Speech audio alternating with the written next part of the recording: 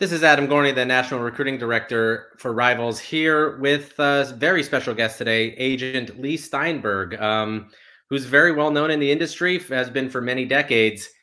And Leigh, thanks for joining me. And before we get started on the more serious topics, let's talk a little Jerry Maguire stuff. And at a TED Talk, you once said that the real story of Cuba Gooding Jr. was Tim McDonald, told you guys what he wanted, and then Cameron Crowe made it, the Hollywood version. But can you recap that story for us a little bit?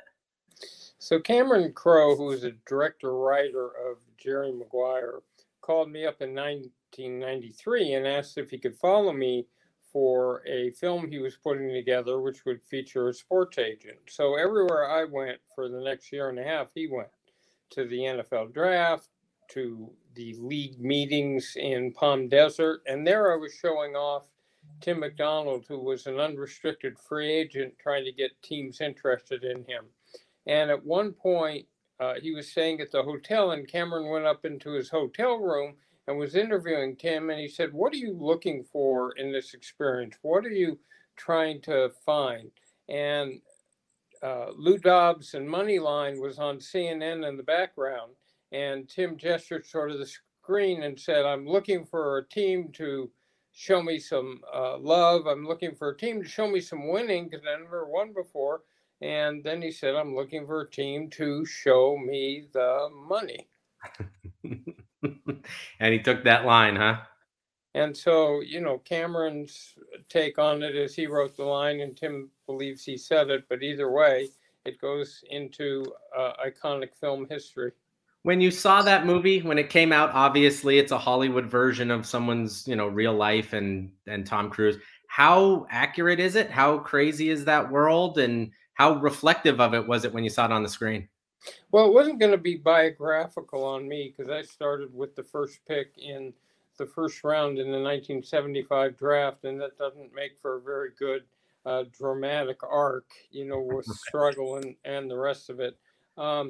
Based on a lot of discussions that I had with him, and I think that the positive of it was that it humanized the whole field of sports agentry. And he saw the relationship I had with Warren Moon and some other players for a long period of time and the real caring that was there. And then I was technical advisor, so I had to vet the script to make sure the willing suspension of disbelief that holds you in a motion picture. So you don't think the dialogue's phony, you don't think the look on the field is phony, didn't get broken. And then he made me take actors like Cuba Gooding Jr. Down to the Super Bowl in Phoenix, and he had to pretend he was a wide receiver all week.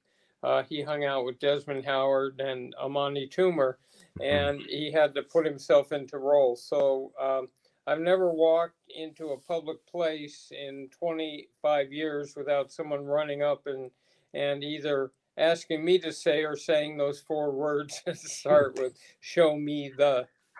Right. I thought maybe you complete me or taking a fish in a bag to the elevator. Or help me help you. Help me help you. Right, exactly. So you had me at hello. You right, all the good ones. Let's talk a little NIL. Obviously, something that you're kind of knee deep in, getting more and more involved in.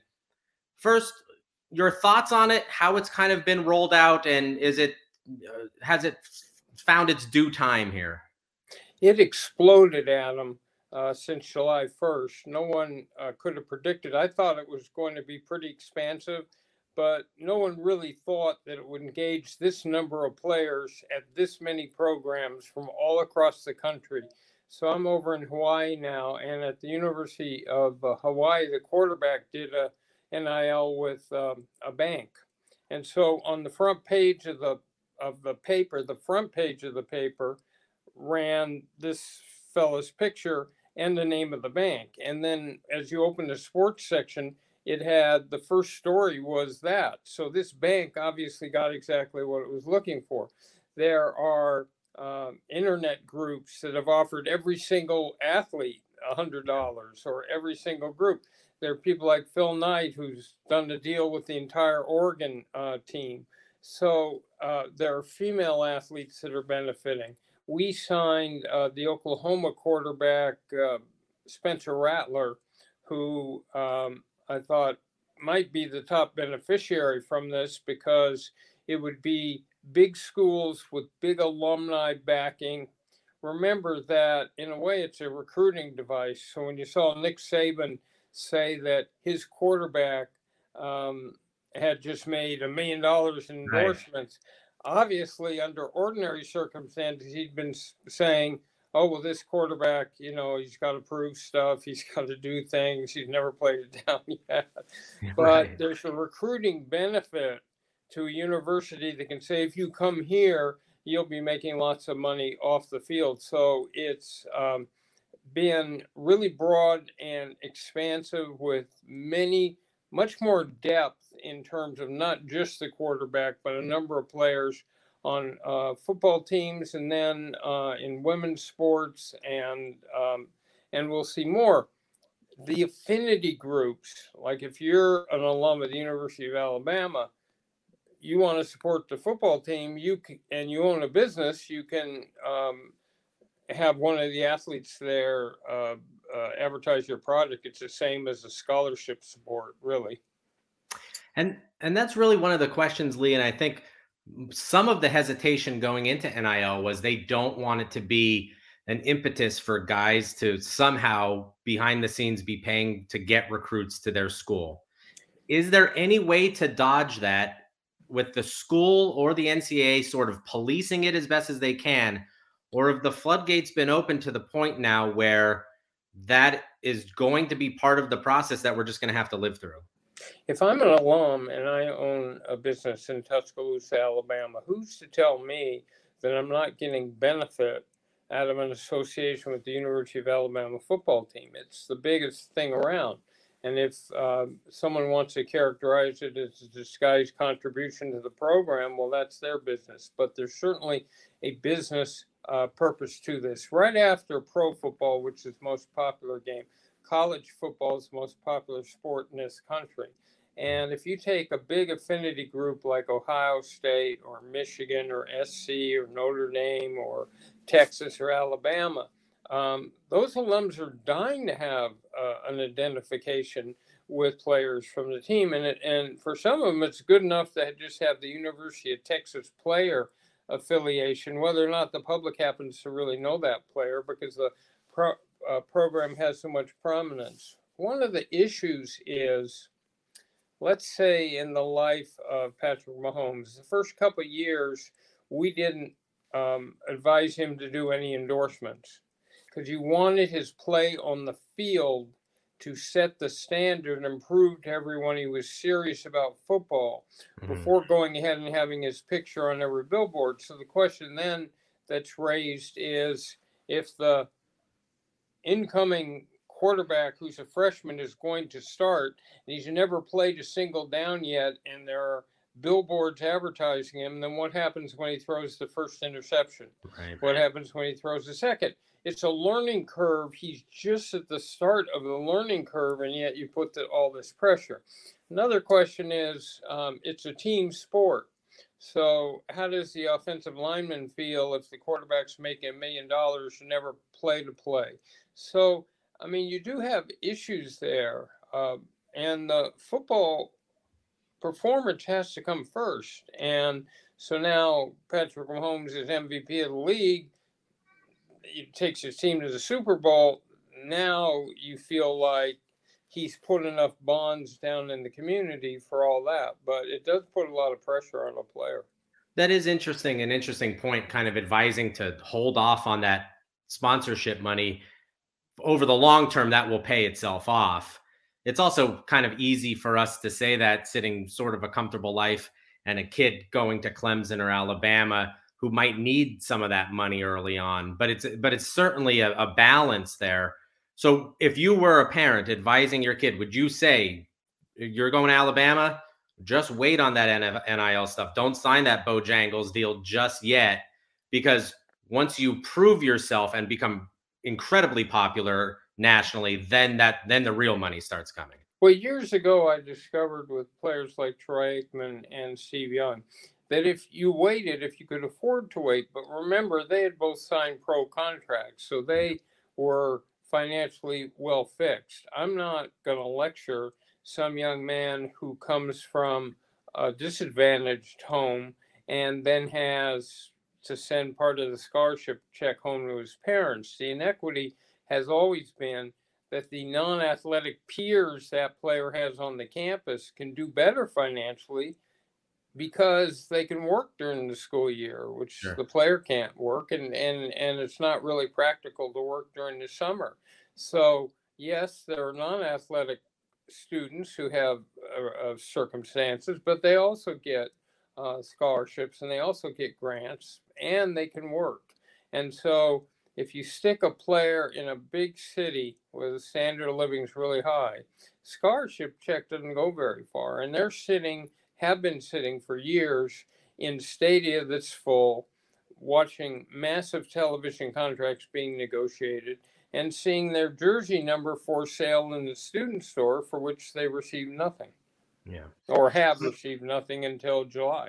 Sure, sure. When I started kind of researching NIL a lot and writing about it and kind of really getting a grasp of it, I really thought at first this was going to be the big city schools, USC, Miami, maybe Texas, as the ones that really where the kids made the money. But as I went through this, I learned it might be the Clemson, South Carolina, the Tuscaloosa, Alabama. But it seems like now that both are benefiting in their own way. Do you see it one way or the other? Or is it really just the acceptance and the kind of opportunities that provide themselves wherever they go to school? I think there are two factors. Number one, is this a team that plays nationally televised football games or regionally televised football games? So there's a buildup of the brand and a widespread public familiarity of the players. So think Jameis Winston in college, or Tonga Vailoa, yes. right? Think of a player like that, or Johnny Manziel would be the key because ESPN built the whole football season about him. Right. And so if you think of that's going to be number one. Number two is going to be how intense the affinity group is. So, Right. for example, one time when I had Ben Roethlisberger, Pittsburgh may have at that point 350,000 people. Los Angeles had 4 million, but we sold 350,000 Big Ben T-shirts. The Yeah. buy rate was every single person is reflected in a number where they would have bought one, and so there's an intensity to certain alum groups and to certain cities where, because they're so much more fired up and Yeah. it's much more centrality in their life, than they buy at a buy rate. And we see that in the NFL. You wouldn't think a city like Green Bay, for example, Sure. but look at Aaron Rodgers and the number of ads he does. Green Yeah. Bay's a tiny city, but they've got an intense following and a national following, and many of those alum bases are spread out throughout the country. Sort of after NIL, a quick question about just the recruiting of athletes because that's so interesting.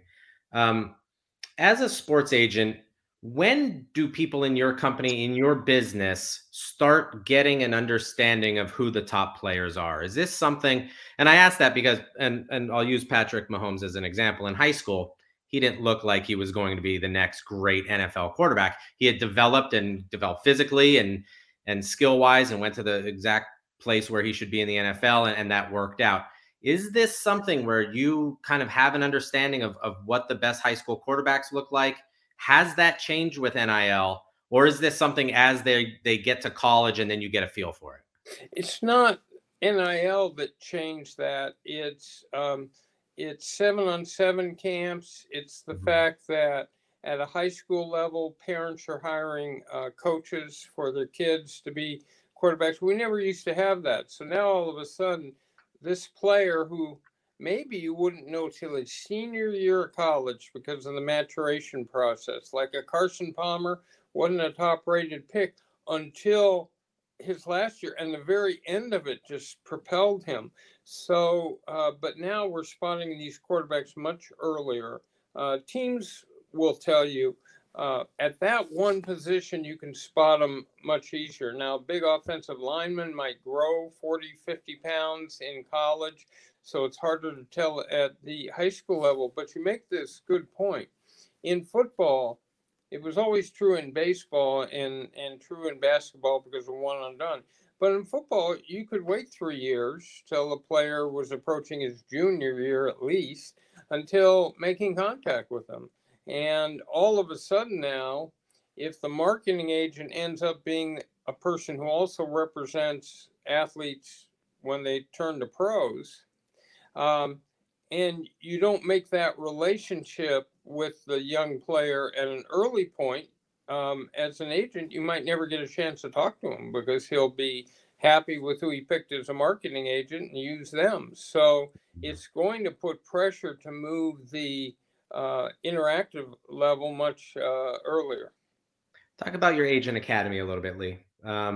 Is What kind of goes into it? What kind of people do you kind of see come through it? What are you trying to accomplish with it? Well, the goal really is to try to create a new generation of well trained, ethical, principled young sports professionals who understand the power of sports, our philosophy of role modeling, where we ask athletes to retrace their roots to the high school, collegiate, professional community, where a Tua Tongo Vailoa sets up a scholarship fund at his high school in Hawaii. A Patrick Mahomes sets up a foundation that gives money charitably. So you're trying to get them to understand the power of sports and to be specifically trained. So in the Agent Academy, you break them into little agencies and they actually recruit a player. They have to recruit a top player. Many times we use a real player and his Hmm. family, and they go through that experience. They have to negotiate a contract, and half of them play general managers, and half of them play player agents. They have to set up a charitable foundation. We give them a marketing and branding program. And at the end of it, we're trying to jumpstart their career. It's hyper competitive, so we're not trying to stoke unrealistic expectations because most people won't be successful. But if you give them the right training, you got a higher success rate. And then we do the same thing for other parts of the profession, working in television, working as a sports journalist, as a columnist, as a production person, working on the internet, understanding those dynamics, marketing, branding, charitable and community, the new technologies that are coming into sports. So we have panels. So if you go to steinbergsports.com, we've got an agent academy coming up in November. And this is our gift back to a profession that's been very generous with me. The last thing, and thank you for your time today. Um, you said in your TED talk that you got Steve Barkowski more rookie money than O.J. Simpson or Joe Namath. You got to tell me the secret of how that was accomplished. Well, really, when I started, there was no field of sports agentry. At that point, Adam, a team could just hang up the phone and say, "We don't deal with agents." Yeah. And that was it. That was the end of your representation. So we happen to have the good fortune of having a World Football League in 1975 competing against the NFL. And in those windows, whether it was the World Football League or the old AFL or the USFL, those were amazing times for players because for the first time they actually had an alternative and they had leverage. So Bartkowski was a big, blue-eyed, blonde, strong-armed quarterback coming to the football crazy South, and um, it was my first case. But I'd been sued by a president at Berkeley when Ronald Reagan was governor, so I did understand leverage Yeah. and understood that even if I was not the most compelling salesperson in my first case, it didn't matter because we had two leagues fighting over him. Right. Great. Again, thank you for the time, Leigh. I appreciate it. It's been my pleasure.